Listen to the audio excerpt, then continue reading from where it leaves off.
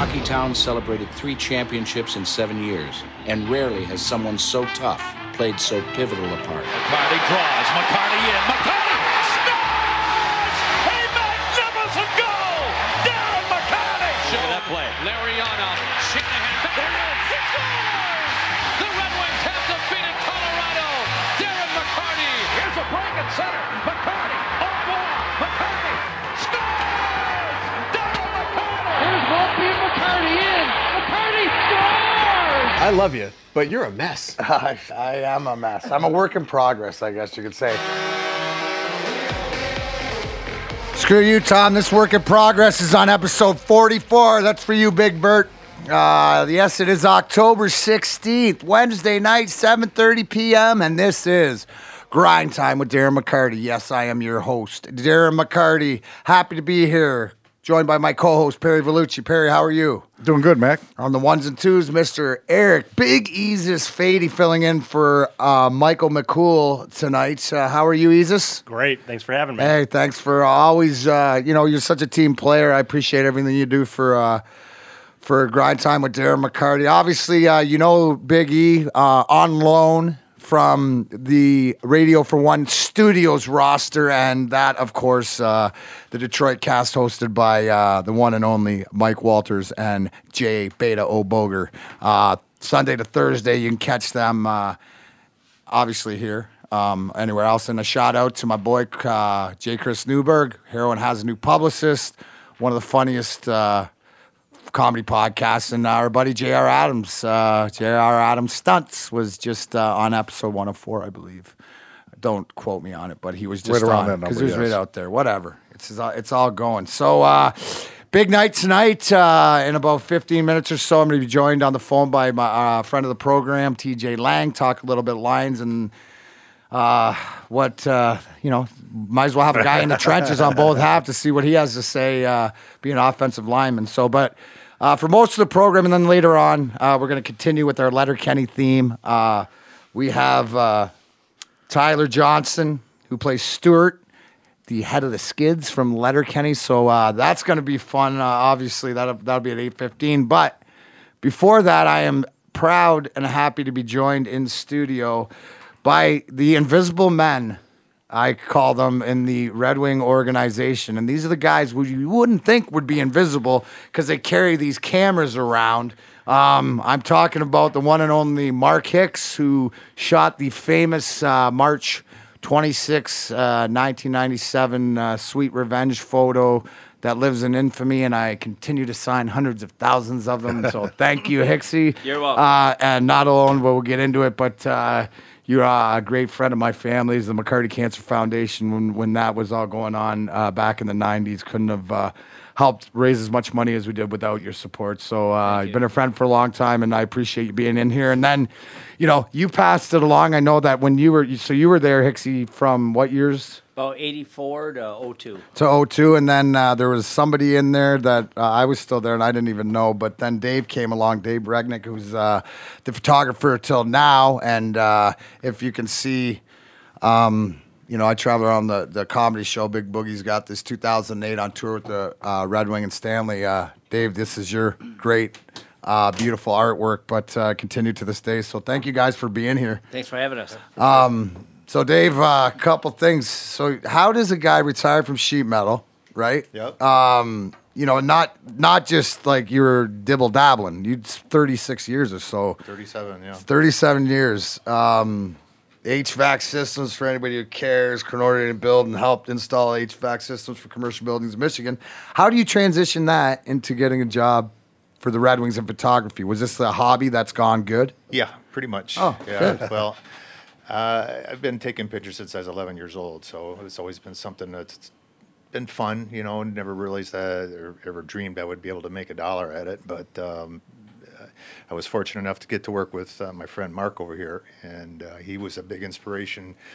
While I was growing up learning the trade, my kids were younger, it was kind of hard, you had to put bread on the table and feed the family and stuff. So buying a roll of film and getting it developed kind of got pushed on the back there for a few years. But as I got older, made a few more bucks, I started buying better cameras, and I coached hockey for a long time too. So kind of between playing, coaching, and taking pictures, which is kind of something I did, for a long time, and just right spot at the right time. I ended up getting a job for the Red Wings, but it was obviously after Mark had already gone and was moved on to some other things. But I wouldn't be where I'm at today without the experience that I had from Mark. Well, let's go back to. Wow, thank you. Let's go there. That's awesome. I'm not sure I'm worthy, but Well, but let's go back to Hicksy. How did you get your start, and what brought you to, to eventually the Red Wings organization my taking story's pictures? Probably a little stranger than most, but I can fast forward the first 40 years. Born and raised in Saginaw.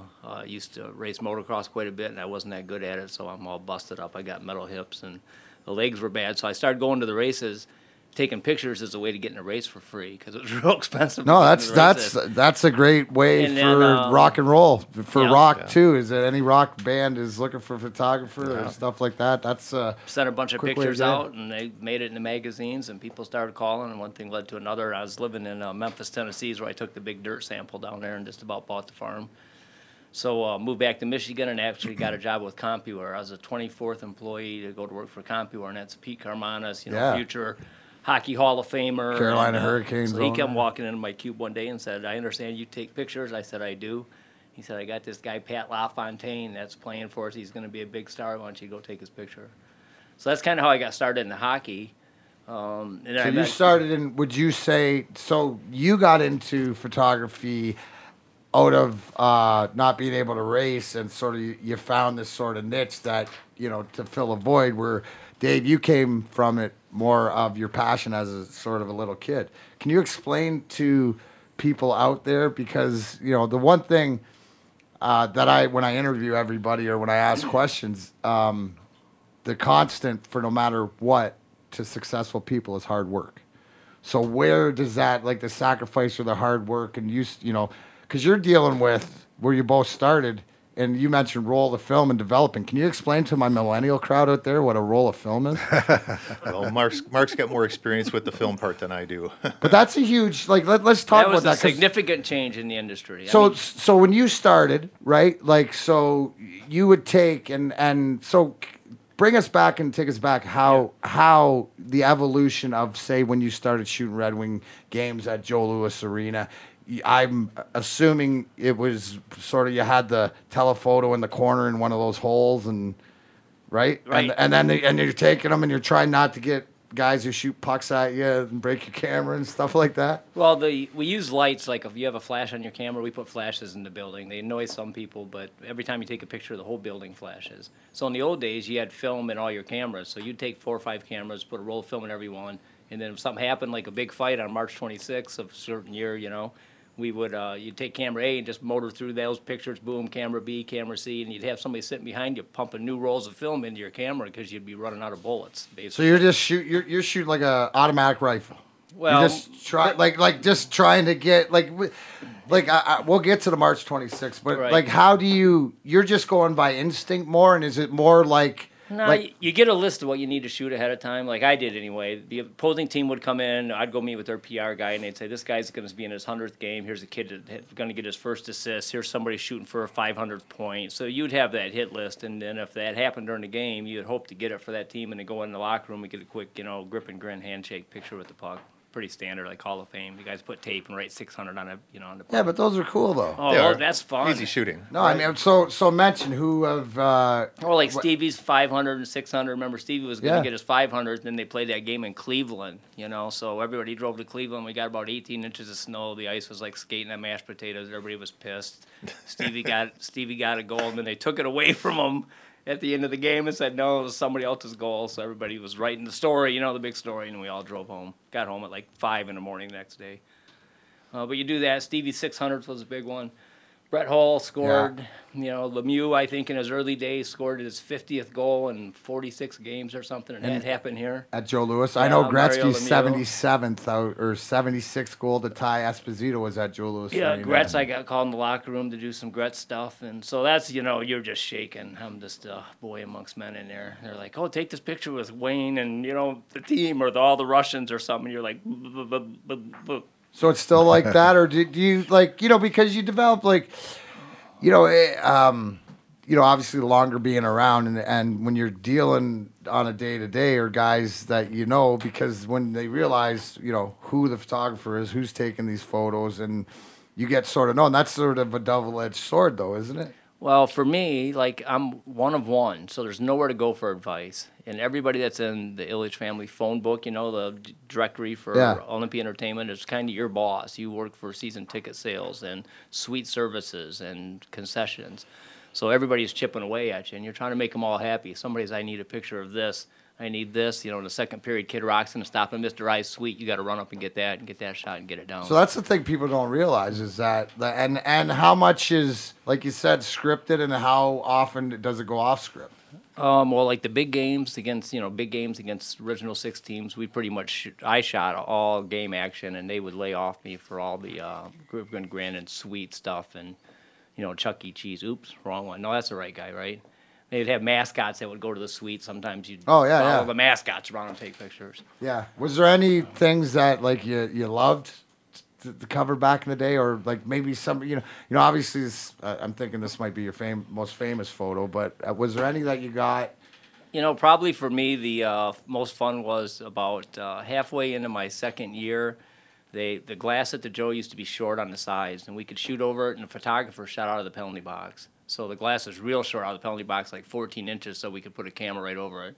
Well, somebody got dinged somewhere, sued the NHL, won, so they put the glass up high and threw all the photographers out of the penalty boxes. So I talked to Scotty and Al Sabaka, and what we did is we cut off the end of the visitor bench and made a little spot right in the middle of the two benches for a photographer to sit. So that kept our bench full length, shorted their bench 22 inches. Yeah. That's a good old Scotty thing, and then that's where Scotty was laughing. Where the He's like, "That's okay." TV guys will end up. Cut more of it off. He wanted that bench shorter. No, absolutely. So, but that was a great spot to sit because you're inside the glass. You got to really respect the game. You got all the dynamics. Big games, you're sitting on my left shoulder. I'm always on your because I'm always in that corner. I got right somebody there. in the right shoulder, and those two guys are chirping, and I'm invisible, and they're spitting on each other and throwing water bottles and laughing and joking. Explain that, Hicksy, because back at Joe Louis and where you would be right there, and it's as if, like if it was anybody else, even a TV announcer, which they're there usually now. Right. Like guys you see, like sort of, they're aware. You guys are invisible. You know what I mean? It's like you're not even there, and you're sitting there just taking pictures and stuff. I used to go in there and take about 5 cameras and load them all with film, and then about 4 of them were all wide-angle lenses, because if there's a fight going on, like the Bowman-Mark Crawford confrontation, there was 3 of us in that phone booth. And you'll see those two guys are going at it, and occasionally you'll see my hand pop up right between the two of them and take a picture of one of their faces. And they're pushing the camera out of the way so they can keep arguing. Now, did you get, is it like talk about that? I took a great picture of Mark Crawford, mouth open. You can see all the dental work. He's raging out, man. Spit's coming out of his mouth. The veins are bulging. So I made a couple 8x10s and a 16x20 next time he come into town. He said, that's hilarious. He wanted one for his dentist. Oh, I love it. So his autograph was, Mark, nice shot, open mouth insert. Oh, shit. How about you, Dave? Like, is there somewhere, like, that the shot's going to be there? Or, like, I mean... Well, I don't know if you've ever really know if anything you get the shot. Well, with digital world, yeah. Like when Mark took that picture of you and called him you, he was shooting film, right, Mark? Yeah. So he thinks he got it, but until you get the roll back, you don't know. So there's always that apprehension with me with the digital world. When I hired in, I was already all digital. I wasn't dealing with the film thing like those guys did, which was way harder. I don't know how they did it. I mean, didn't there used to be a dark room at the in all the rinks, and we had runners like in between every period, or if there's a big fight, we'd have the runner go around and put new film in all 11 cameras. Right. So like the difference is how long would you like? So when this happened, the March 26th thing happened to before you saw this picture. Like how you could see it on your camera, but you had to. No, I couldn't see it. It was film. You can't because there's no. Oh, so it was different for me. But when you're taking pictures, you snap it. Sometimes you get caught up either watching the action and not paying attention to what you should be shooting. Like I did when I first started. I was more kind of a fan. Like, oh, come on, pass the puck. Oh, shoot, take a picture. But like shooting between the benches, I don't know if I'm sure you got hit. I mean, I got sewn up. I got hit with a puck. I've been knocked out. Had a stick come through my hole KO'd. So, yeah, it's you got to be on guard when you're down there that close to the action. But that little spot between the benches that those guys created long before I got there was literally about elbow to elbow. Oh, it's small. I mean, so when you turned, you had to like almost twist your shoulders around to get that shot. I remember I was shooting a game and it was who's the number 16? It was New York that was doing that thing in front of Avery. Avery. So he was with LA at the time, and he would always sit at that end of the bench, right between me and he would sit there. He would never sit down. He'd sit there and just chirp, chirp, chirp at the other. So it was entertaining. Like he said, you always keep a wide lens handy. I would just grab it and just kind of point it at him, just pop, pop, pop, hit a couple, and you see him, the facial expression, pointing fingers. Right. So during the line change, was Avery and Homer they bumped it purposely. He gets Right. in Homer's way. That goes. They're making a line change. So Avery starts barking at the ref, hey, give him 2 minutes. His breath is the worst breath in the NHL. And Homer just give him that look. Is that all you got? Right. So you get to see that kind of stuff. I remember Derek Bugard. That guy was a monster. He's huge. He was like 6'5", 7. And about Whatever. almost 300 pounds. Yeah, I mean, the about guy was 280. a monster. I mean, I remember here talking about eating their kids, and he was just scary. And he looks scary. He was scary. It was scary. So Eating your kids. I got a picture of him while he's trying Even to back eat in the their day, kids. we never said that. Oh, I never said I'd eat somebody's kids. Oh, he was. That wasn't one of your chirps? No. Well, that's a little over the line. I'm going to fuck your girl, but I ain't going to eat your Yeah, well, kids. he was scary, man. When he did that, I was looking at him, and you see the rage in his eyes. Like he was serious. He was. No, I mean, you he thought was going to hurt wait, somebody. I know we're like one of those cuckoo birds, like when they go off. I wouldn't have really ate Lemieux's kids, but I was trying to decapitate him. Oh, you could see it in the video. So yeah, you get to witness a lot of crazy things being that close to the action, and yeah, it's an interesting thing. But guys like Mark had laid the groundwork for all those photo holes being cut what they were, the strobe system, which I had no clue about. He taught me all about that. The spot between the benches, and how to shoot sometimes. Fill the frame. Get the eyeballs, stuff like that. Little things like that he taught me. So the intricacies like you would pass down because it's stuff that you learned along the way. Because mostly the stuff that you learned, you're self-taught, right? All self-taught. The way you look at it, the way I looked at it is everybody that's a Red Wing fan wants to take your job. You got the dream job. You're the team photographer. You get to travel with the team, know all the guys, take pictures.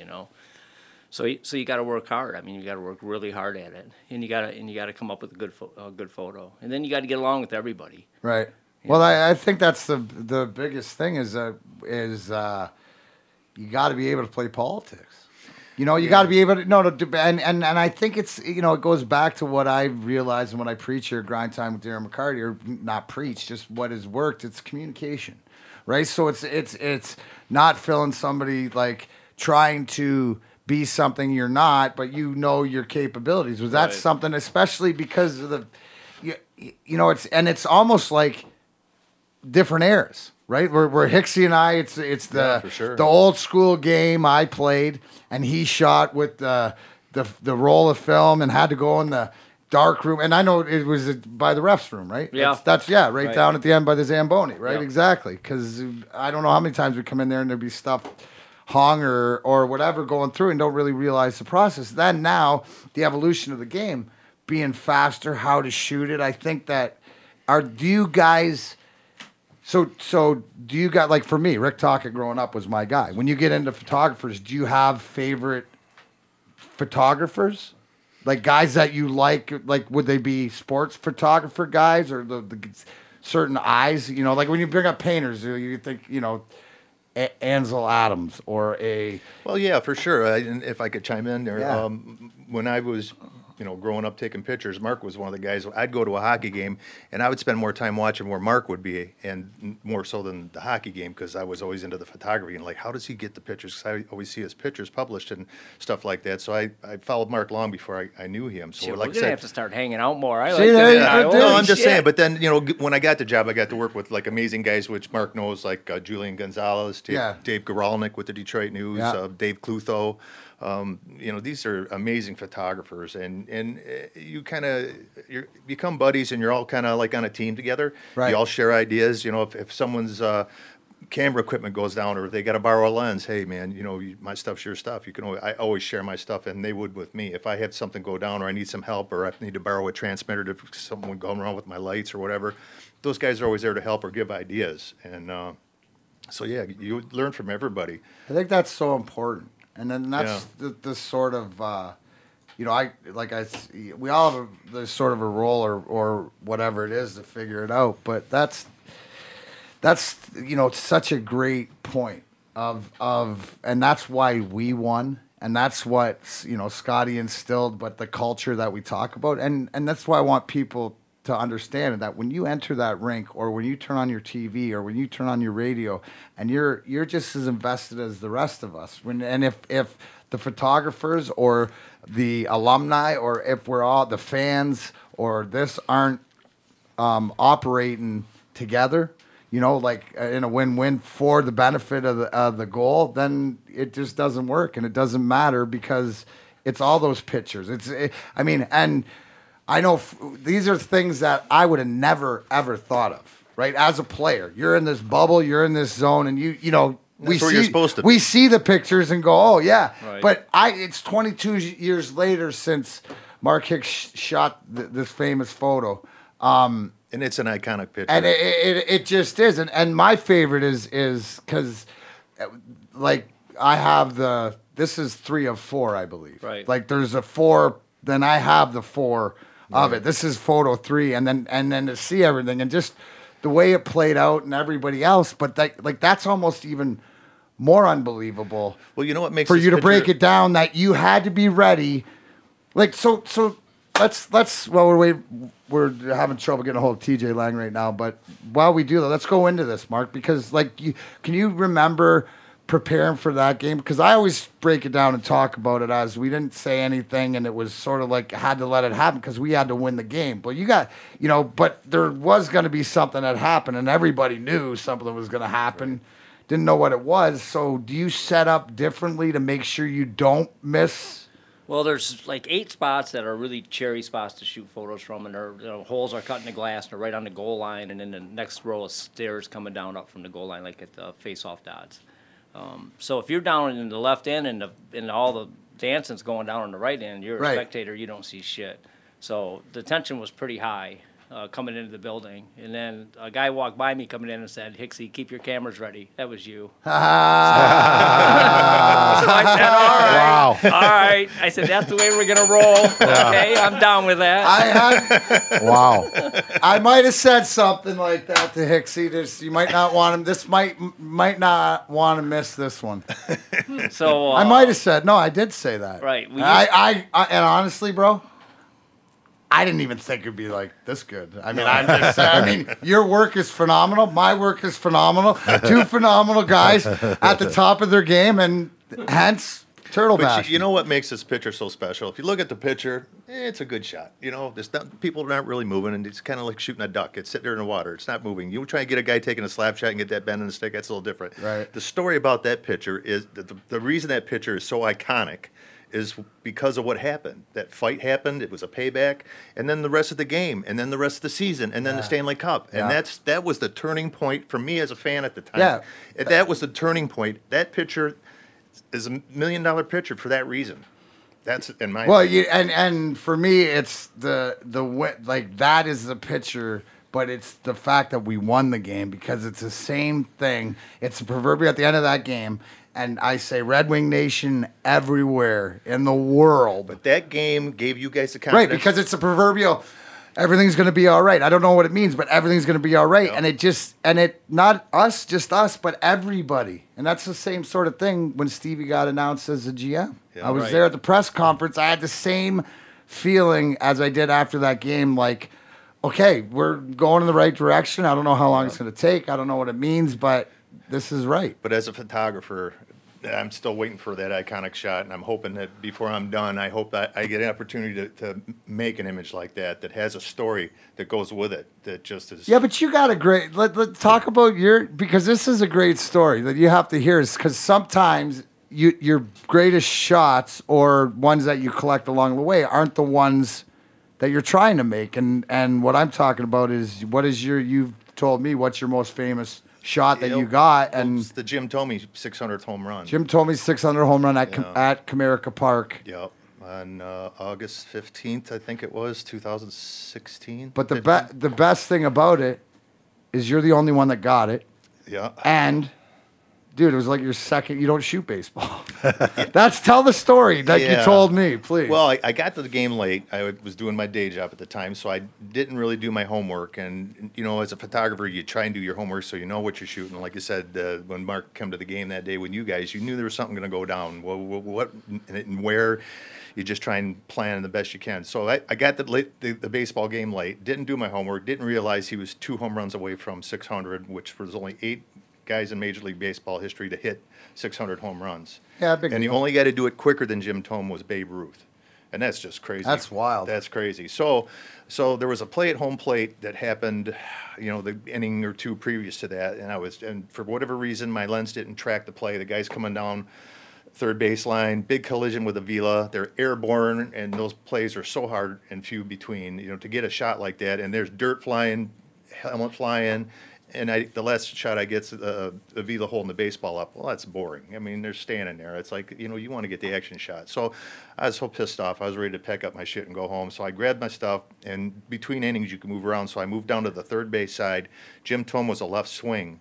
So he had already hit one earlier, and I got that one too. But you know, it was $5.99, no big deal. The 600 was the money shot. So I moved down to the third base line there, and both home runs were hit to left field. You know, he swings his, you know, a money shot for him would have been right field, but he swung late, and I got the ball, you know, coming about this far off his bat, and it was tack sharp. That's awesome. And I got it with the first click, and mind you, I'm motor driving. Yeah, and I but got it was the first one. Click. Yeah. So is that like this? Is that sort of like when you watch the NHRA dragsters and they pop the, you know, the light when they hit it right off the like the .000? It's like the perfect shot. Would you consider that like when you get it on like that? Would that be Hicksy? Oh yeah, that's the perfect. Like, is that what you strive for in the photography business? And one thing, motor driving gives you that opportunity to do it. You know, on strobes, you know, you don't. You get one crack at it because you got to wait for your lights to recycle. You know, so you get a shot about every second and a half. Where motor driving. So Hicksy, your shots on those with the strobes. No, that's not motor drive. That's one shot. No, this one is. I'm talking about. Oh, mine shot. Yeah, that was.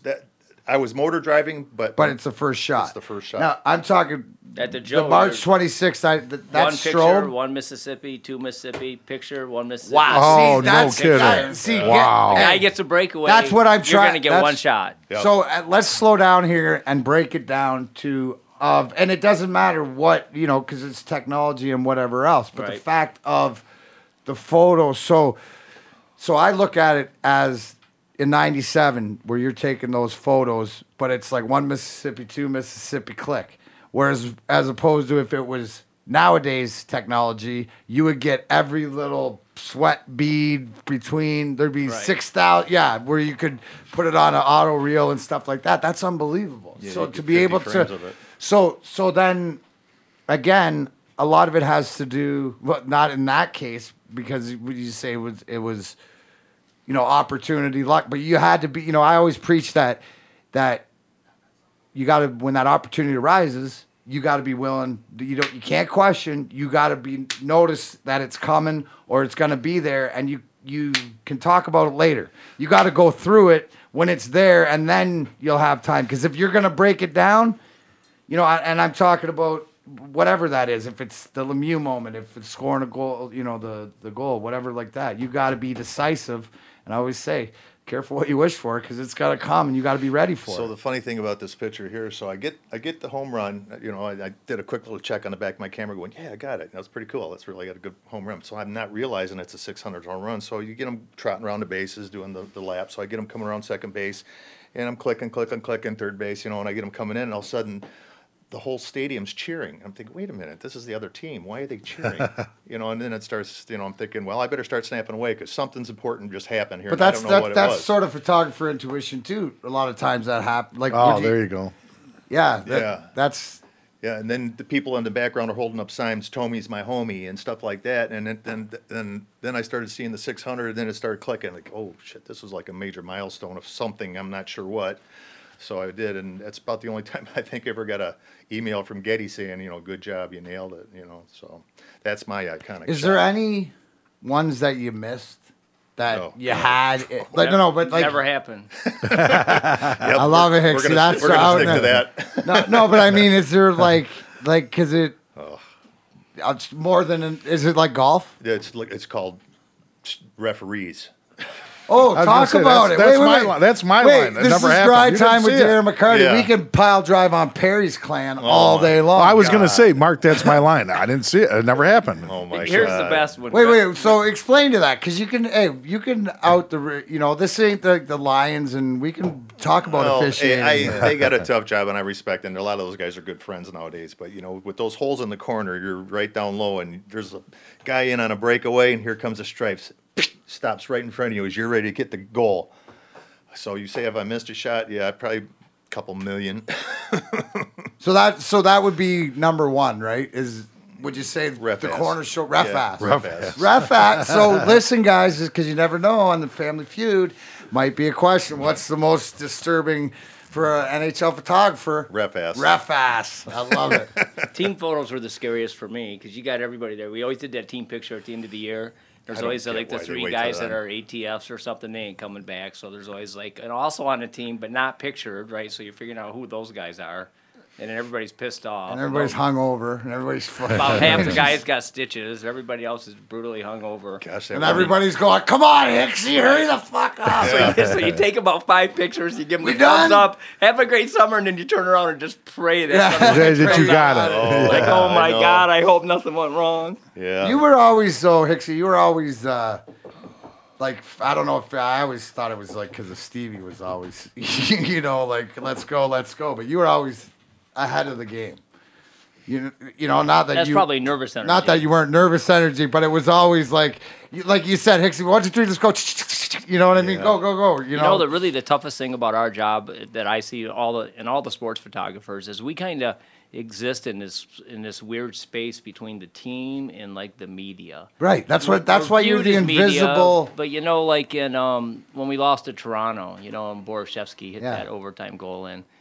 I went in the locker room, and the locker room was empty. And then I went out, and guys were all under the bleachers and stuff. Nobody. And then you question yourself, is it my responsibility to take this picture? You're really there to capture the history of the team. I'm looking at all these iconic Terry Sawchuk and pictures that were taken back in the 50s. I'm thinking maybe someday my picture will be on that wall. That'd be nice. But New Jersey, we went out in 6.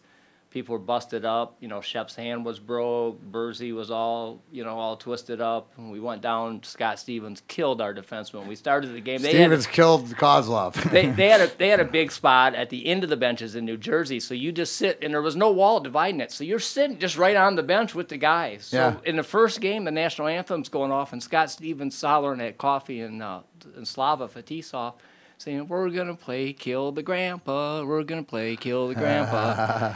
And them guys went out on the ice, and Scott Stevens was a wrecking crew. He hit Slava Kozlov or Paul Kozlov. Coffey so hard. No, it was Kozlov through the middle. Kozlov, One. Yeah. he came back and laid down on the carpet going into the locker room.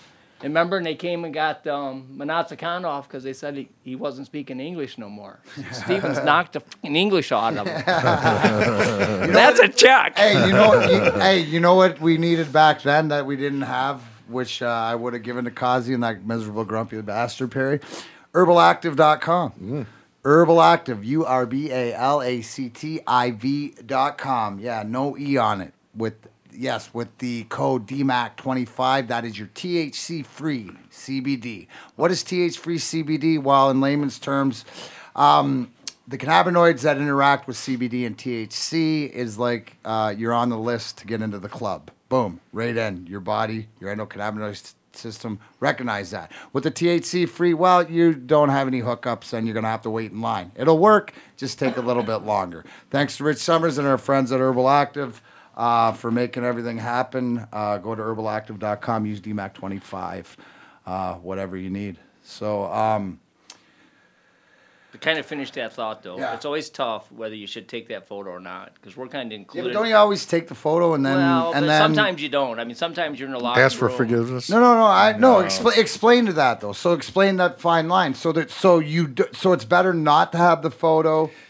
you don't know. I mean, for me, that was a tough part of the thing. So is that a scruples question? It's still tough for me sometimes too. You see things that happen that you want to take a picture of, but you just got to go with your gut sometimes, you know. And if there happens to be someone around, like the PR guy, that you know you can kind of give them the which Hicksy's used to tell me to do, just kind of give them that look, picture, and they'll either go or go ahead, take it. Or I'll give you the that's no. a great that's right. If you're gonna be that in between, then that's the thing, is that you're just trying to do the best. So that would be the greatest advice that I would give, is if you're unsure, look to the person that you're taking it for, But right? sometimes that person's not there. So you just got to use your judgment. Is this a picture they're going to want? If they're going on see, are they going to get pissed if you take it? So it's a tough call sometimes. So what would you say, how, like, Dave, because you've been there now 15 years? Yeah. Right? So does it come to a point where your comfortability of what, you know what I mean? Because I think the experience as a player, right? Then you've been in so many different situations before. Does it come more naturally, I guess? I think knowing the players, you know, if you know the players, you know who they are. You know, I remember the first time in the locker room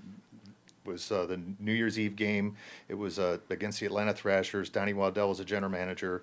It was they were giving both sets of jerseys to the NHLPA for the Dan Snyder Fund. It was Dan Heatley got in that car accident. Yeah. So he was playing for Atlanta at the time. So first time, you know, I got John Hahn calls me and says, hey, in the locker room, get pictures of these guys signing the jerseys. So I do the Atlanta, no big deal. I don't know why. I'm just snapping away. I don't really care. Blah, blah, blah, boom. Go into the Red Wing locker room, you know, get malts, drapes, you know, whatever, Shanny. I swing over towards Stevie, and boy, he gave me that, like, don't take my picture look. It's like, ooh, I get it. Okay, no problem. Don't take my picture. And that, like you said, that's knowing your people. Yeah, well, I didn't really know him at the time. No, but I'm he saying, gave me that look. Right, but you also knew to look for that look from him. Well, it was pretty obvious. I understand that, but it's not like, but I didn't snap the picture. That's what I'm saying. But Right. I mean, you knew enough, being him, Right. that you were looking for, because it's better to err on the side of caution. It's kind of weird because you get access to the locker room, like in between periods. But that's where it's important to know. And you don't want to abuse that. Right. You know, you don't want to step over that line. Right. But I think it's like anything else. And speaking from the players and having, you know, great relationships with both of you, it's been because it's always been straightforward on the up and up. I think that you know, the intentions. I think that it comes to, if your intentions are pure, and are you on my team? Right. You know what I'm saying? Do I think that? I mean, you got my back. Do you have my back Is or that whatever? photo Like, going to show up with a beer in my hand, or you know, is it going to show up with something that I shouldn't, or are you going to keep protected? And that, speak about that, because, you know, being around some of the cup parties and different things like that, there has to be. You were talking earlier, so in your book, Red Wings and Stanley. Yeah, hey Mac, real quick. TJ's going to be on at 8:30. Okay. Yeah, he got tied up a little bit, so we're going to have him on after we Right talk on, to Terry. Tyler here. So Okay, perfect. Because I know people are asking, want to know, but we will have. Well, Tyler I was coming asking on. too, so you're better. That saves some death glares across the. But I wanted to go where you're talking right now with the relationship between the players and photographers. Were there like times you're like, hey, get away from me, I don't want anything around? Or? Well, there's a difference when you're like and Hicksy and Dave brought it up. You're there every day. It's sort of like a beat reporter, you know, so that has to be there every day. You got to be accountable, right? So you can't do, you know, and like you said, I think the best thing about these guys is that, you know, they're self-aware, and it's not about them, it's about what they're trying to do. Hicksy said it, you know, I had the greatest job. Everybody sort of wanted it. So you built relationships on your own by understanding who was who. And you said it even more. And that's what I was going to ask you, because you got it documented here, but it's when you get to know the guys, it's when we win cups and you shoot the family stuff and you shoot all the stuff behind the scenes. Like we were going through the pictures of the 98 plane. Right. And then in the dressing room and seeing pictures of, I'm looking at pictures of the Russians, the Russian 5 at the time, and there's Vladdy, and it's less than a year, and you just see him every shot he's drinking out of the cup, and I'm thinking, God, with the brain injury, he's getting shit-faced over here, and like it, you know, but it's not going to hurt anybody, but it was just, but those are the things where I look back now, and, you know, like, there's a great photo you got in there of all us young guys from 95, and Greg Johnson was in there. You know, Yeah. and we lost him. So we were remarking about all the guys that It's tough. have passed away. But, you know, like Dave, you were mentioning about shooting in Malibu because I was out. There's a couple. I was out there with Chelly and Kid Rock and stuff. It's the culture, you know. I got to shoot a Stanley Cup party in Toronto for Jay Woodcroft, and then Chelly was kind enough to take me out to Malibu with him for his party out there. He also took me to Chicago. So the culture was way different out in California. I mean, it was kind of a Hollywood party and all of his friends out there. So it was really cool from that standpoint. For me being a fly on the wall and getting to see Gretzky and Cuba Gooding Jr. and John Cusack and just on and on and on and on. Stallone. There were so many people there. It was just crazy. But, you know, they all appreciated the cup because they're a friend of Chelly's also. Yeah. But, you know, you see people walking down the beach and they look over at this, you know, silver thing and like, that's pretty cool. And they just kept walking. We're at Woodcroft's party in Toronto. You know, we were in a party bus. We were stopped at a red light. He just grabs this thing and just gets out in an intersection and people are jamming the brakes. I seen people crying and it's just the culture. Here's the is way question I different. propose out there. Here's the question I propose to you guys, right? Because you see how that cup or whatever from somebody from there bringing it back to Toronto. Now, as a Lions fan and for the Leafs fan, if we said the Leafs could win the Stanley Cup as long as we could win the Super Bowl, do you think that we're ready to hand that over, or do you think that most Red Wing fans just want them to suffer and suck no matter what? It's a good question, but which way would you go with that? Hixie? Oh, thanks. Yeah, I appreciate that. Here, watch. Hey, Way watch. to dump Wait, that one, Dave. Wait, hey, Dave. Hey, I'll no, chime in. Hixie, I'll chime in. hold on. I'll show you how it's done here. Perry, what's your answer? I wasn't listening. I missed it. Do you allow Toronto to win the Stanley Cup if the Lions win the Super Bowl, or is it no for like you're stuck on the Lions being the Lions, but Toronto not winning ever a cup? Leafs won the cup, so it's been a long time. But I'm the Lions. Got to I win know the Lions. fucking Leafs won the cup in the So, no, I don't want 'em to win 60s, it. Bill No, I don't want 'em to Barocco. win it. But I'm offering them to win Toronto for us Lions to win. So you're saying that it wouldn't be enough to give? The tougher question would be if it's Toronto or the Red Wings win the cup versus No. the Lions. If I Toronto don't wins the give a cup shit and then the about Lions win Toronto. the ball, See, here's the thing. I'll let the Lions- But that's what I'm saying because here's the bet because it used to be who was going to win the Red Wings or the Maple Leafs in my family, and then I had to bring the goal home to bring the cup back and blah blah blah. blah. and everybody wondered that question too back then. But now, right? Exactly. I'm just saying is that do you lay off the gas and give them a little bit more? I mean, I vote for the I'm Lions. just saying you go for the Lions. See, Yeah, I would I'm go for the Lions. 62. I'm gonna be but I'm dead in selfish. 15 That's what I years. mean. I have 4 cups. I like to see them right. win one. I could see the Red because the Wings are going to fight their way and get back there, but I'd like to see the Lions. I think everybody else. I was just thinking about it. As I we would were like here. to see the Leafs. I just don't think with the current. You would like to see the Leafs. Eventually, but not with this eventually. group there right now. I have a lot of friends over So there. it's the group. Yes. So you don't like Babs or Shanny? Who don't you like? Or Kyle head coach, Dumas? the coach. Oh, you don't like the coach? No, I just don't think he's a good fit for them. Okay. All right. Perry Vellucci from the refs room. Hey, guys, in case you were just wondering, check it out. Yeah. Miracle Flow. You know, the only hair care product for guys with majestic flow and those who want it. Miracle Flow is specially formulated for athletes with longer hair to help rejuvenate the flow after the beating it takes in your sweaty helmet. Miracle Flow makes products for guys with flow by guys with flow. Our shampoo is used by NHL, MLB, Major League Lacrosse, NFL, and Division I athletes and more. Remember, Miracle Flow, it's not just a hairstyle, it's a lifestyle. MiracleFlow.com, Miracle Flow on Instagram. Phil, check out sickest mullets ever. And Perry asked earlier, how high am I going? Well, Perry, I'm always high, but I'm going higher up here right now. Exactly. As high as I'm going giraffe balls, baby. That's how I'm going as high as giraffe balls, Jesus. That's where we're going. On that note, That's a good thing. But I'm saying, like, Coming from Pizza Ass. I could sacrifice for the Lions, you know, but see, now we can't have Western Eastern Conference Red Wings versus the Leafs. Right. You can't. So that's why I'm saying is that, you know, it'll be interesting. You know, Mac, and like you being a Canadian, but you were growing up just outside the Detroit area, and you were a Wings fan, correct? American. Perry. You're Comerican, but you were a Wings fan. Yes. Well, us growing up here, we always I liked the Leafs. A lot of guys liked the Leafs too back in the 70s. That's because it was Hockey Night in Canada. Dude, because the Leafs sucked. Yeah. Yeah, well, we weren't that good either back then either. So No. You understand, right, why I'm a Detroit Red Wing fan. It's No, I because get it. they flew out of Windsor, and my uncle worked at the baggage claim, and I used to get NHL sticks when I was like 10, 11, 12 years old. So Nice. I was diehard Red Wing, but I had the Tigers.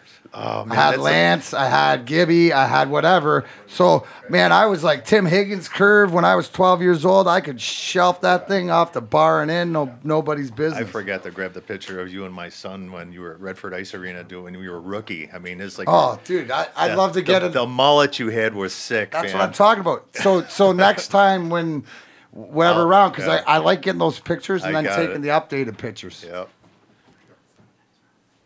Yep. Tyler, you there? Should be. Hello, Tyler. Are you there, bud? Tyler, you there? The handler was switching to him. Oh, okay. Well, let me know when he's on the line. Thanks, guys. Anyway, can- so back to So Perry, here's one for you. When Gretz was in the league, like about his last year, everybody wanted a picture with Gretz. So he'd line up in a face-off circle, you know, and the linesman like Danny McCourt, we like, you got to get a picture of me and Gretz. Well, he'd tell you that before the game. You'd kind of forget your shot list during the game. So I look over and it's a long time waiting, and the players are looking at me on the bench, and I'm looking out on the ice still, and then Gretzky finally was like, because they were going Hicksy, and he was like Hicksy, because he was right at the face-off dot right in front of the bench. So I took the picture with Danny McCourt, and he threw the puck down, and on goes the game. So he's you know? waiting for you to get the right shot. But the guys all wanted a shot with I Wayne. would have never done that. No. Yeah. So Working? I don't know. Tyler, are you there? This is here. All right, we got a little technical difficulty here, obviously. What's it go to show you? Guess we're running a little bit blind without McCool, who's at Incubus right now, which you can't really blame him because maybe, if I wasn't doing this, I'd probably be down there too. So. Well, Darren, if you talk a little bit about your McCarty Cancer Foundation, what that meant for you. I mean, you did some unbelievable work over, about 10 years, 8 years you had that going? Yeah, we had it I think we started in 97 after winning the Cup and till probably 2006 or 7 after I left for Calgary. Obviously, my dad passed away in 99. We were able to co-fund between $5 and $6 million for multiple myeloma research. The greatest part about it is my dad said that we wouldn't be able to save him, but we could save somebody's dad. And to this day, now if you get diagnosed with multiple myeloma, they have people that can live 30, 40 years. So, Outstanding. and that's, when I talk about the relationships and you talk about between players and stuff, like that's why ours goes back even deeper. And you develop that because the pictures and all the support between not only organization, but it's everybody involved. And that's, Well, we had that little photo library down there, and our claim to fame was we had a bathroom in there, and it was clean. So your dad came down, and I met him early when you came on board, and Yeah. we kind of shook hands, and he's a coffee drinker, and he's, what's that smell? I said, come on in and have a cup. And so from that day on, when he got to the rink, your mom and dad kind of hung their coat in my office. Yeah. And they were regulars. I mean, for years, they were just if we needed help or somebody needed to run a camera lens, your dad was right on it. You know? And I love it. My mom was my mom was a hobbyist camera person too, so they would have loved to be around. And Hicksy, and it's funny you say that, but I drink black coffee to this day because of my dad. Yeah. Yeah. Tyler's on the phone. Tyler, you there, bud? Yes, sir. Well, I want to call you Stuart, you skid, but ladies and gentlemen, please let me introduce Stuart from Letterkenny, the head of all the skids, Mr. Tyler Johnson, New Westminster, British Columbia, right? That's where you're from, bro? Yeah, actually, I was born in New Westminster, Royal Columbian, but I grew up in Coquitlam. Okay, I was born in Burnaby. Me and Joe Sakic. That's why. I see that. That's why him and I had such sweet hands. Yeah. Did you grew up there, or were you just born there? No, I was just born there. I actually grew up right across the border from Detroit, over just outside Windsor. So the house I grew up in, give or take 10 minutes from the border, was 40 minutes. So Gotcha. But you I end up playing at home, You got bro. Burnaby on your resume here. I do, because you know what? You need to have Burnaby on your resume. And it comes in handy because we got this Donnybrook comic book that's out, and I created a team. They're called Burnaby Blazers, a bunch of pot-smoking lumberjack Canadian hockey players. So you'll be seeing them sometime soon, right up your alley. So unreal. So I know that obviously we're huge Letterkenny fans here because you guys got that shit nailed top dollar as far as just the Hicks, the Skids, the fucking Shoresy, fucking like the chirping. The one thing, can you explain to the audience, how does Tyler Johnson become Stuart? Well, it goes about 9 or 10 years back. Jared Kiso and I, the creator, the writer, who also plays Wayne, we call him the franchise. We love it.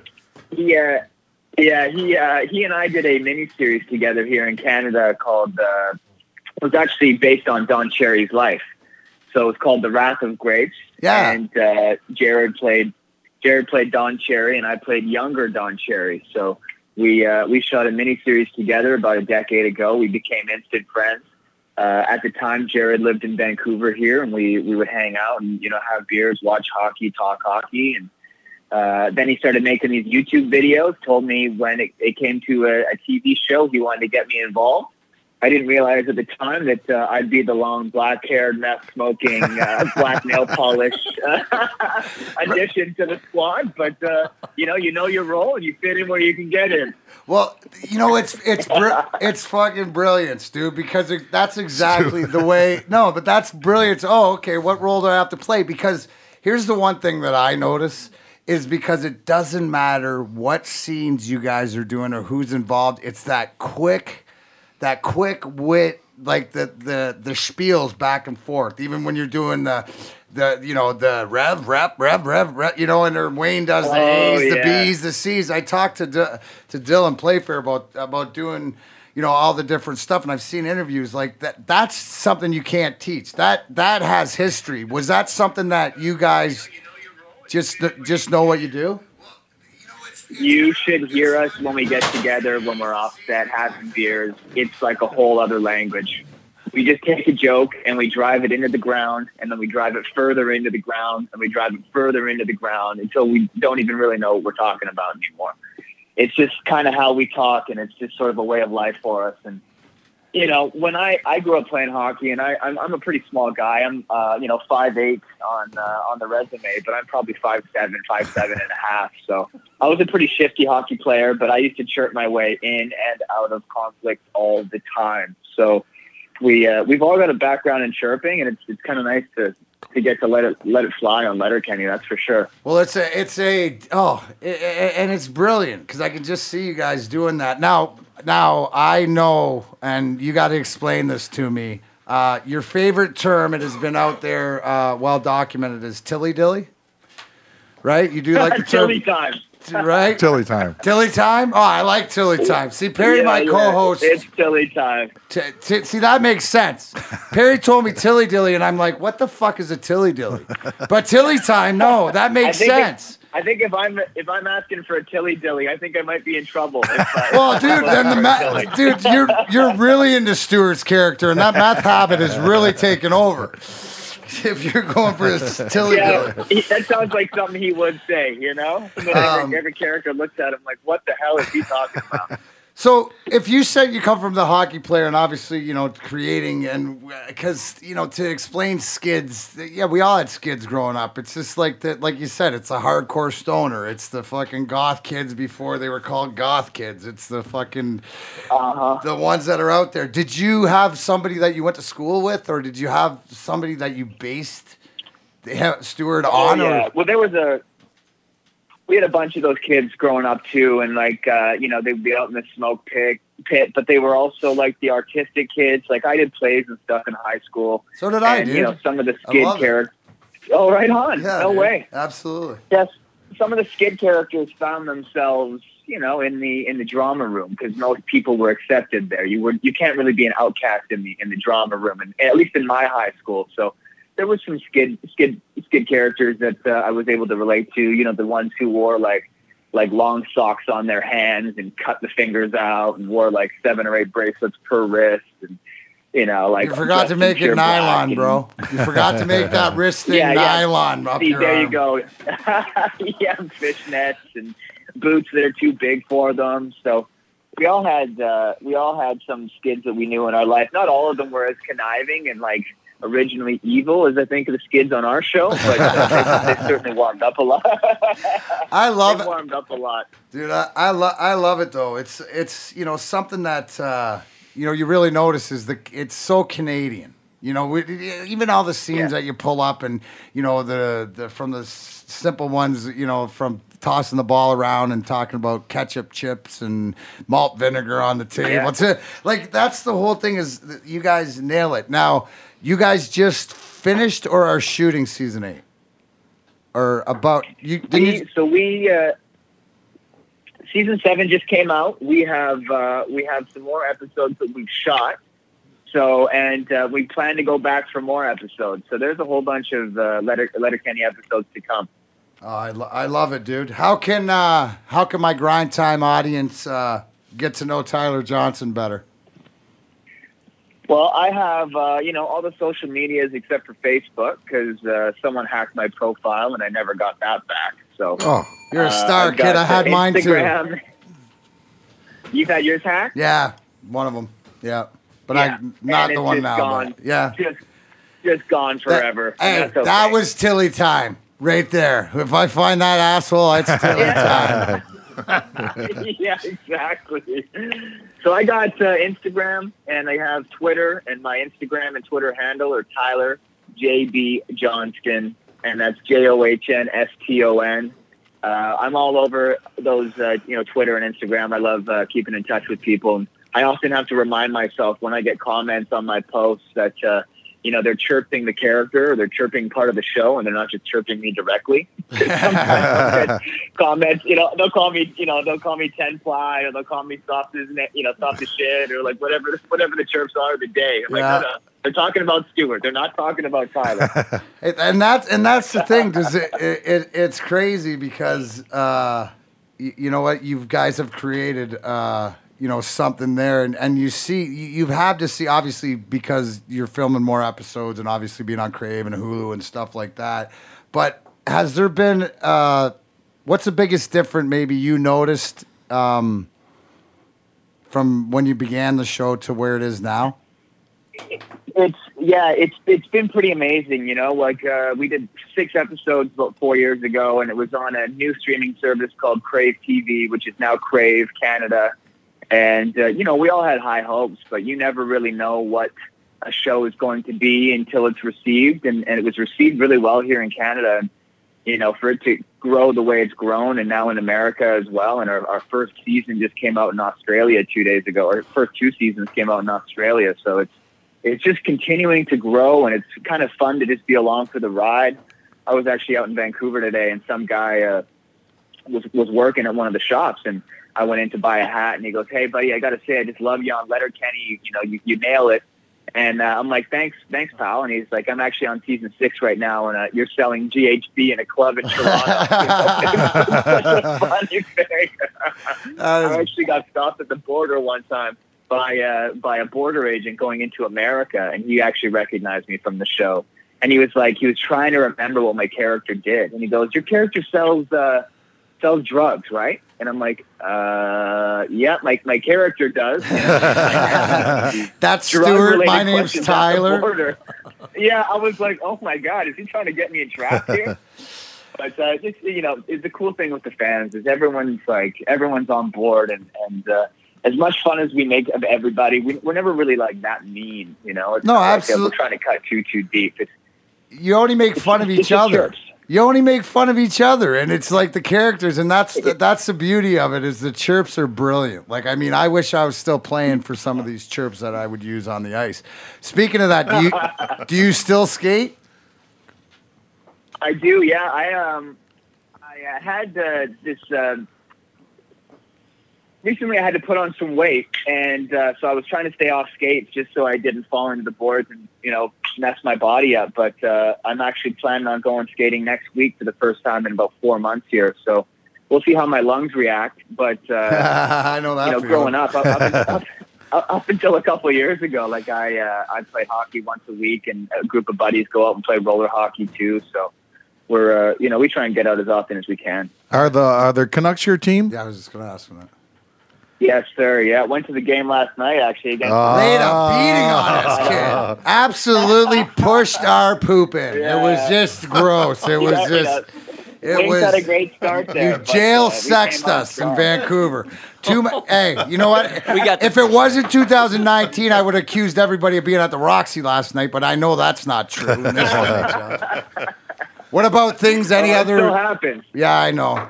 Well, that's good, as it should. That's old-time hockey. When you have 3 teams in that bar at midnight, that's old-time hockey. Oh my God! And 2 of them are playing tomorrow. Absolutely, even better.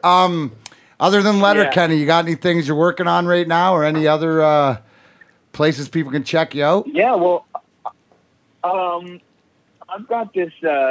I've recently acquired an option to a local book here in Vancouver. So me and a business partner are hoping to turn that into a mini series in the next couple of years. Oh, right on. So I have no news to report on that, but it's an exciting development that we're hoping to push through. And the book is called Last Gang in Town. So cool. Well, it's based here in the 70s in Vancouver, and we'll see where we can take it. Sounds awesome, bro. Well, you know that I really appreciate your time, Tyler. Tell Dylan and Jared and the rest of the boys that we said hi here. Anything we can do at Grind Time with Darren McCarty, you let us know. You got and it, we'll keep cheering you on until I look forward to meeting you face to face down the road, bro. Hey, we appreciate your support, and I got to say, as a hockey fan, it was a pleasure watching you play. You know, the last couple decades here, you were a hell of a warrior out there, and I'm actually looking at a picture of you raising the Stanley Cup right now. So fucking A to you. Fucking A. Pleasure chatting. Fucking A to you, Stewie. I love it. All right, Pitter guys. patter, get her done. Pitter patter, get her done. It's Tilly time. Hey, guys, take care. All right, you too. That's Tyler Thanks, Johnson Tyler. Stewart from Letterkenny, leaving us for Tilly time. Way to go, Perry. That was fun. That's a great, and great. You guys get a chance. And Dave, you hadn't seen it. You seen clips of Letterkenny before? We played a few clips in there. Oh, that's hilarious! You got me hooked. I'm going to be definitely checking those guys out. That was hilarious. It's funny as heck, Oh and my you can God. tell. You know, it's nice to hear you see what great kids they are, and you Yeah. can tell they're hockey kids. You know, like all these that are hockey kids, because the mentality to every one of them is just one of the guys, and The chirps are priceless. oh, they're top-notch chirps. Top-notch chirps. Like you said, if you'd seen this show when you were Oh playing, my God, I would. you wouldn't have had to fight as much. Well, I still would have wanted to. Well, yeah, but they wouldn't have fought you because you'd killed them on the chirps. Oh, exactly. Like you bury them in the church sometimes, and that doesn't matter. Yeah, that's a good. As we're waiting here for TJ Lang to come in, let me tell you this. Whether you're a first-time home buyer or simply making a move, give yourself a distinctive advantage in this fiercely competitive market and put a winning team behind you. The Jeffrey Group of America Integrity and Rhonda Monet of Gold Star Mortgage join forces to make sure you land your dream home. Yes, that's my Rhonda. Help me, Rhonda. Their passion for going the extra mile shows from the first phone call to the day you're handed the keys. They've taken an incredibly complex process and made it simple and transparent. Call Jeffrey Kavanaugh at 734-306-9027 today and take the first step to your new front door. Gold Star Mortgage is an equal opportunity lender, NMLS number 3446. TJ, you there, brah? I'm here, man. There he is, ladies and gentlemen, the Eastern Michigan Eagle grad, Super Bowl champion, former Detroit Lion, TJ Lang, friend of the program. Thanks for joining me, bud. I got to talk to you about a guy who's been in those on the front line. What do you make? Give it to me. Give it to me straight as a former player and as an offensive lineman about the officiating with the Lions the other day, and about. I'm hoping you can talk to me as an offensive lineman about the calls that were made against Trey Flowers, or just your input for my listeners from a guy that was right in there. Yeah, I mean, first of all, starting with the the line play and with the refs, I think this goes back to when I was a young guy in Green Bay. We had an O-line coach who, before the game, he'd always talk to the refs, and you kind of butter them up a little bit, and you try to make them feel like there's a little bit of a personal relationship going on. I didn't really get it at first, but the older I got in the league, like the more I started to do it, and you definitely notice that it changes the way some guys may call a game, because it actually happened with the guy who was reffing the Monday night game, who was the umpire, Jeff Rice. He's been around the league a long time, and I spent a lot of time with him in training camps and talking to him at games. You start to form like a little bit of a relationship with these guys, because you don't want them to feel like, they're just getting MF'd out there the whole game and getting treated like shit. Right, because so it's a developer. Do refs take a beating verbally? Or linesmen or guys like that? Or would they like throw a flag for swearing at them and stuff? Or do they take a lot more than we know? Yeah, I mean, some of them do, some of them don't. I think some of the older guys who have been around a long time, like they're more lenient on, letting you speak your mind. And a lot like from I see with hockey, they'll give it back to you most of the time too. Yeah, exactly. I had a couple. I think everybody runs into a situation where you get called for a flag, and obviously you disagree with it. But I think the biggest thing is, they're probably only going to flag you if you're really, going at them and you're just continuing with the profanity. I think that's something they're trying to cut out. But most of the guys, if you just have a conversation with them, I can remember almost every time I got a holding call, I'd turn around after the next time out and I'd look at the ref and I'd be like, hey, what'd you see there? And he'd kind of tell me, thought you had your hands outside, blah, blah, blah, feet here. And I'd say, okay, thanks. I'll get it fixed. Absolutely. And that was pretty much it, because that helps me out with a lot, because I've honestly had more times where a ref came to me during a game and said, hey, Lang, that's close, buddy, clean it up a little bit, where I probably got the benefit of the doubt because I was just like a nice guy to those guys. You know what I mean? If you're out there and you're out there screaming at them from play one, the first mistake you make, you expect a flag. It's just how it works. It's just human nature.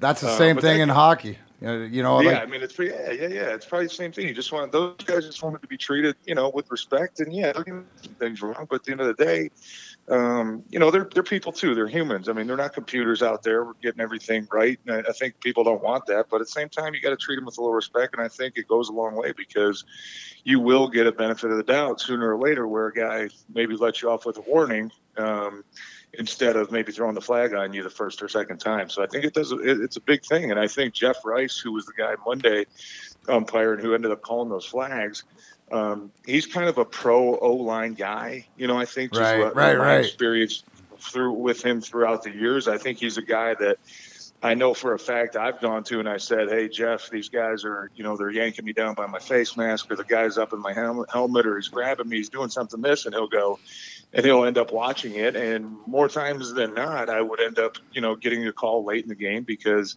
he finally sees it, and it's a tough job, man. I mean, those guys are watching so many different things at the snap of the ball and whatnot. But I think there is a definite real part of the game where if you talk to the refs pregame, or if you talk to them during a timeout and maybe just chit-chat with them a little bit, I think that makes a difference. Later in the game when there's a call, they might not call it, or they might call it, depending on how you treat them. And I heard, some of the interviews that, Bakhtiari, the left tackle for Green Bay, was giving out the past couple of days, and he was saying that basically everything I just told you about. Right. No, that's a veteran guy. That guy's been in the league, and he's a Pro Bowler, and that's using to an advantage. My only thing is the problem I have is because he made the two calls, and I would have thought, in the NHL, right, when you have two guys, like I would have thought that a Bakhtiari and a Trey Flowers are sort of tenured the same. You know what I mean? So, like, when you have two guys like that, it's not like a rookie guy and a tenured guy where it's easier to make the call. It's frustrating. Now, like, what I think, because you're fresh right out of that locker room and stuff, where do the Lions go moving forward into Sunday? What's the mindset? Because when you're going to break it down, obviously 5 field goals and not punching it in as many times, like you can't blame it on the refs, you can say for what it is, but they got to be better in certain spots. What do they take positively moving forward, and what do you expect on Sunday against Minnesota? Yeah, I think you nailed it. I think it's interesting now because I obviously have two different, point of views from the thing. One as a former player and one just as a fan watching it. And I think, well, you have two as a Lion and a Packer. That's the, yeah, right. I mean, that's why. No, that's the whole thing. Is like, and because both sides. I mean, that's Battier is like one of you played with him, correct? Yeah. So I mean, a bunch of guys on those. Right. That's what I'm saying. It's for me. Like I got to go tomorrow night. Calgary's playing Detroit, or Detroit's playing Calgary, but I don't have that dog in the fight for Calgary. Like it's always been back to Detroit, but I could understand if they go deep in the playoffs or something like that. And the fact that the guys, it just seems like weird because you were just there, right? Yeah, and that's ultimately what it came down to for me was just I ended up catching myself during the game rooting more for the Lions just because of the kind of the way the game went, with the bad calls and the non-calls and whatever it was. I wanted to see them for once just kind of show everybody that they've turned the corner and they can overcome it and they can come back and they can win these close games. That's what I was kind of rooting for, along with all those guys staying healthy as well. But, I think what the big thing is, like, you said you can't blame the refs, but the one thing that I keep hearing is, just score touchdowns. Just score touchdowns in the red zone. Just go do this. Just go. Like, it's so easy and so simple. Right. I mean, you're a team on the road Monday night playing against a top 3 defense. I mean, it's pretty. Know how it is, man. You're going to get in these dogfights where it's going to be the goal in every game is make more plays than the other team. Right. I don't care if it's a 3-0 game. I don't care if it's 60-59. It doesn't matter. At the end of the day, a win's a win. And the biggest thing is to go out there and make, ultimately, at the end of the day, make more plays. And what I came away with watching that game, it felt like the Lions made more plays. And it felt like there were probably 3 or 4 really big plays that they made that ultimately the officials took away from them. I don't think you can ignore that. That being said, I think this is a group of guys, and obviously being in that position before, right after the game, you're pissed, right? Because everybody's texting you, you're getting on social media, you're watching all these highlights, you're watching the replays for the first time, and you're seeing what everybody else is seeing, and you're just like, wow, how the hell did that happen? How did we get screwed so bad? Once those emotions start to kind of wear off, I think it really comes down to you just being a professional. So you start to point the thumb a little bit more, because I know that's a group of guys that, they rolled in yesterday, watched the film, they kind of went over it. And I guarantee you there were probably more guys in that locker room and in that meeting room that were probably pissed about something they could have done better outside of than the penalties. I think those are guys, especially, being in the O-line room. I've been a part of games like that, where it's low scoring and you get gypped at the end. And the biggest thing is like, well, shit, maybe, if I didn't miss that block in the second quarter, we could have got a touchdown instead of like those are those are the things you start to focus on a little bit more. And I know those are the type of guys that they are. I don't think this thing's going to linger. I think it's probably in their minds and in that building, that game's over. There's nothing you can do about it, no matter how many apologies you get from the NFL and the referees saying, we missed the calls. It doesn't matter. It's not going to change the outcome. You're not going to go line up with 10 minutes on the board and replay that third down. So you just got to get over it. I think, that's the one thing that, we discussed a few weeks ago was Patricia too, man. He's going to get those guys ready to go. I think if anything, it's going to back them into an early season corner where you went from first in the division to kind of last, and you got 11 games left. It sounds like a lot. It's really not. And I think you got another division game coming up. I think they're going to be ready, man. I think this is a totally different team than what we've seen in the past, where one thing goes wrong, you just kind of lay down. It starts to build on each other and just snowball out of control. I think they're going to get back on page this week. TJ, that's what I think is what you said earlier, is that how the Lions made all those big plays.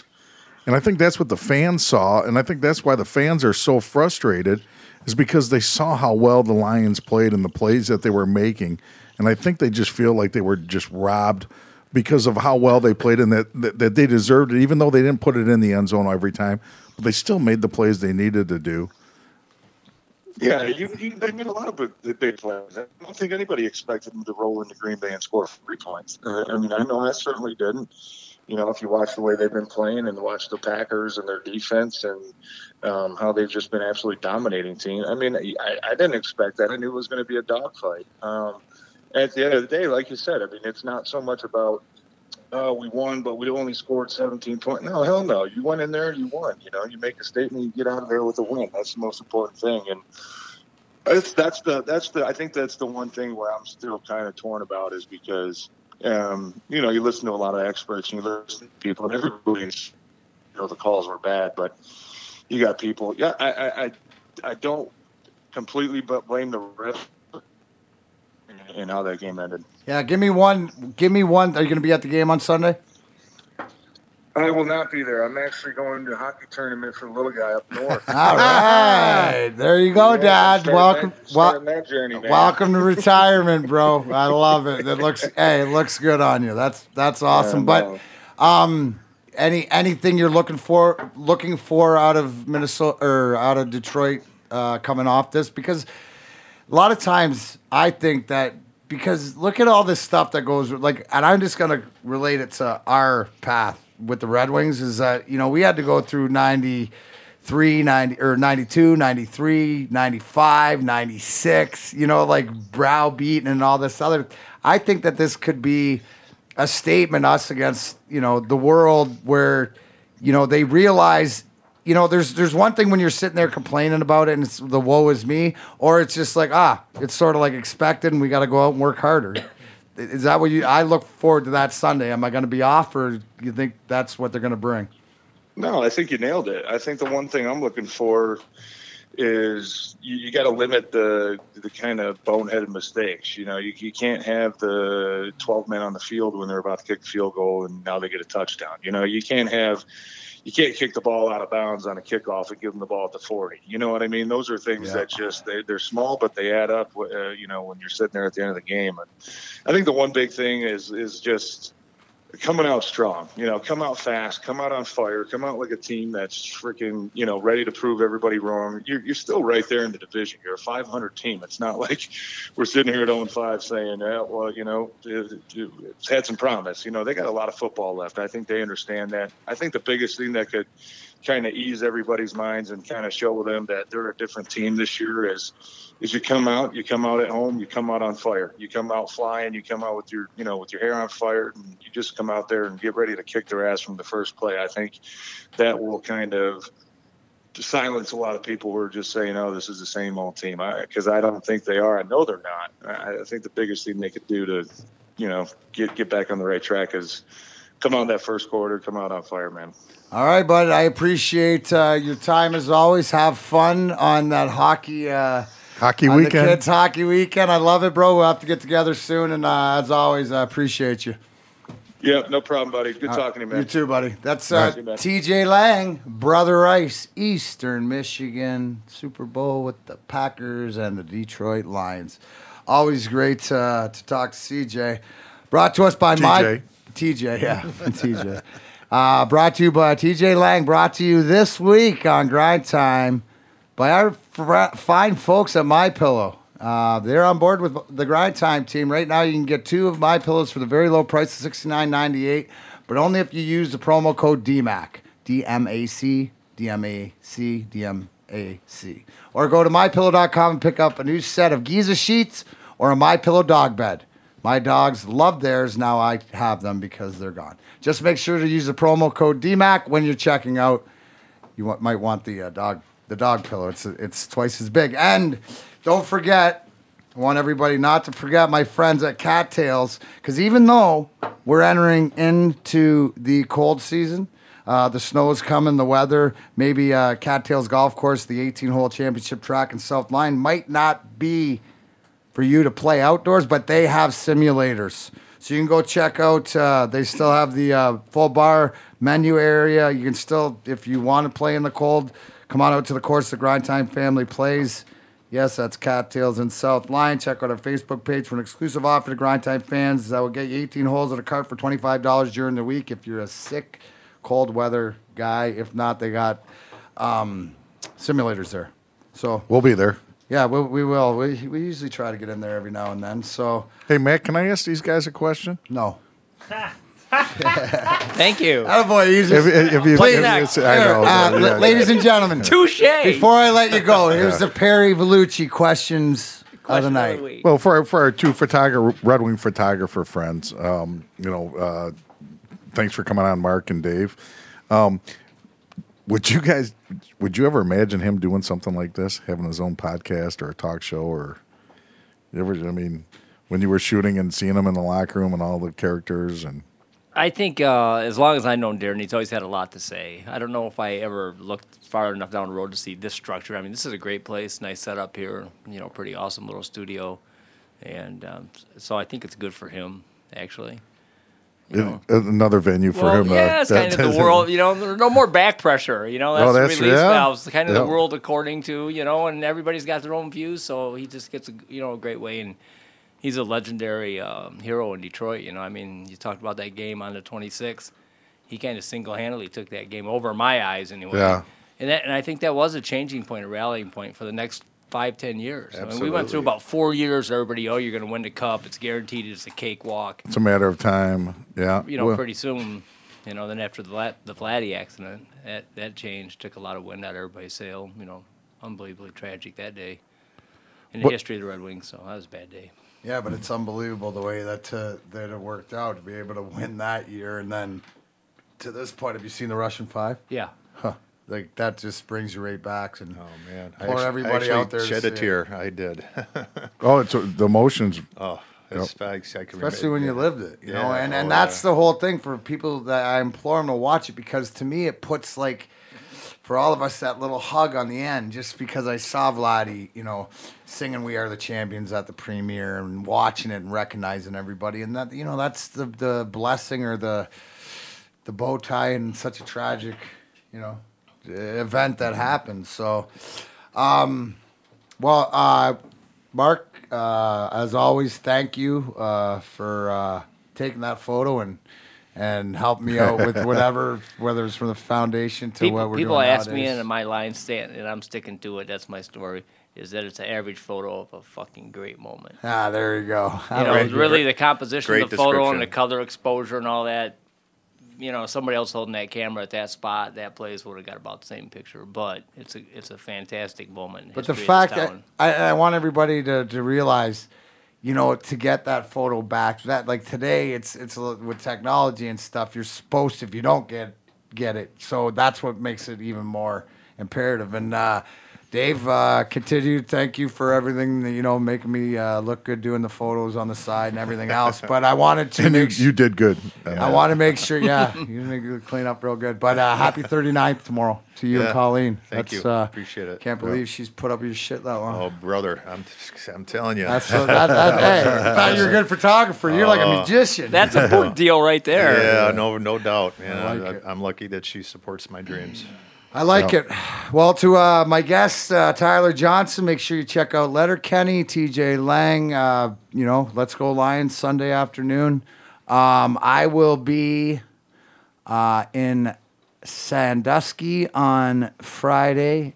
Lowell Saturday. I'm doing Lions pregame show with Tom Mazaway on Sunday at 10 over at Joe's in Southfield. Then we got the hot wing thing with Jay Adams that night. Yeah, that Sunday night. Oh, I might have to stop in. Where they interview you and you eat hot wings and they get hotter and hotter and you're supposed to talk to them. Key and Peele, I saw their one. It was I'm gonna hate.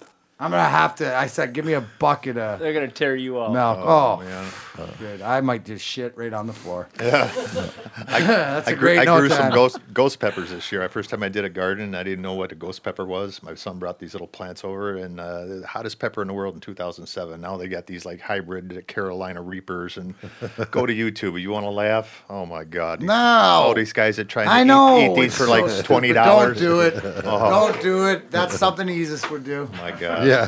All right, Biggie. Thanks for your help. As always, Perry, Hixie, Dave. Thank you. Remember, guys, everybody out there, hold on one sec. Let's see. All right. Billy Felsner says to say hi to his girls, Carrie Hunt and Sarah Sparks. So there you go. Ladies, thanks for listening. Billy, we'll see you soon. Remember, guys, no matter how many times you fall down, it is your obligation to get back up. It's another Wednesday. That's grind time. We're out.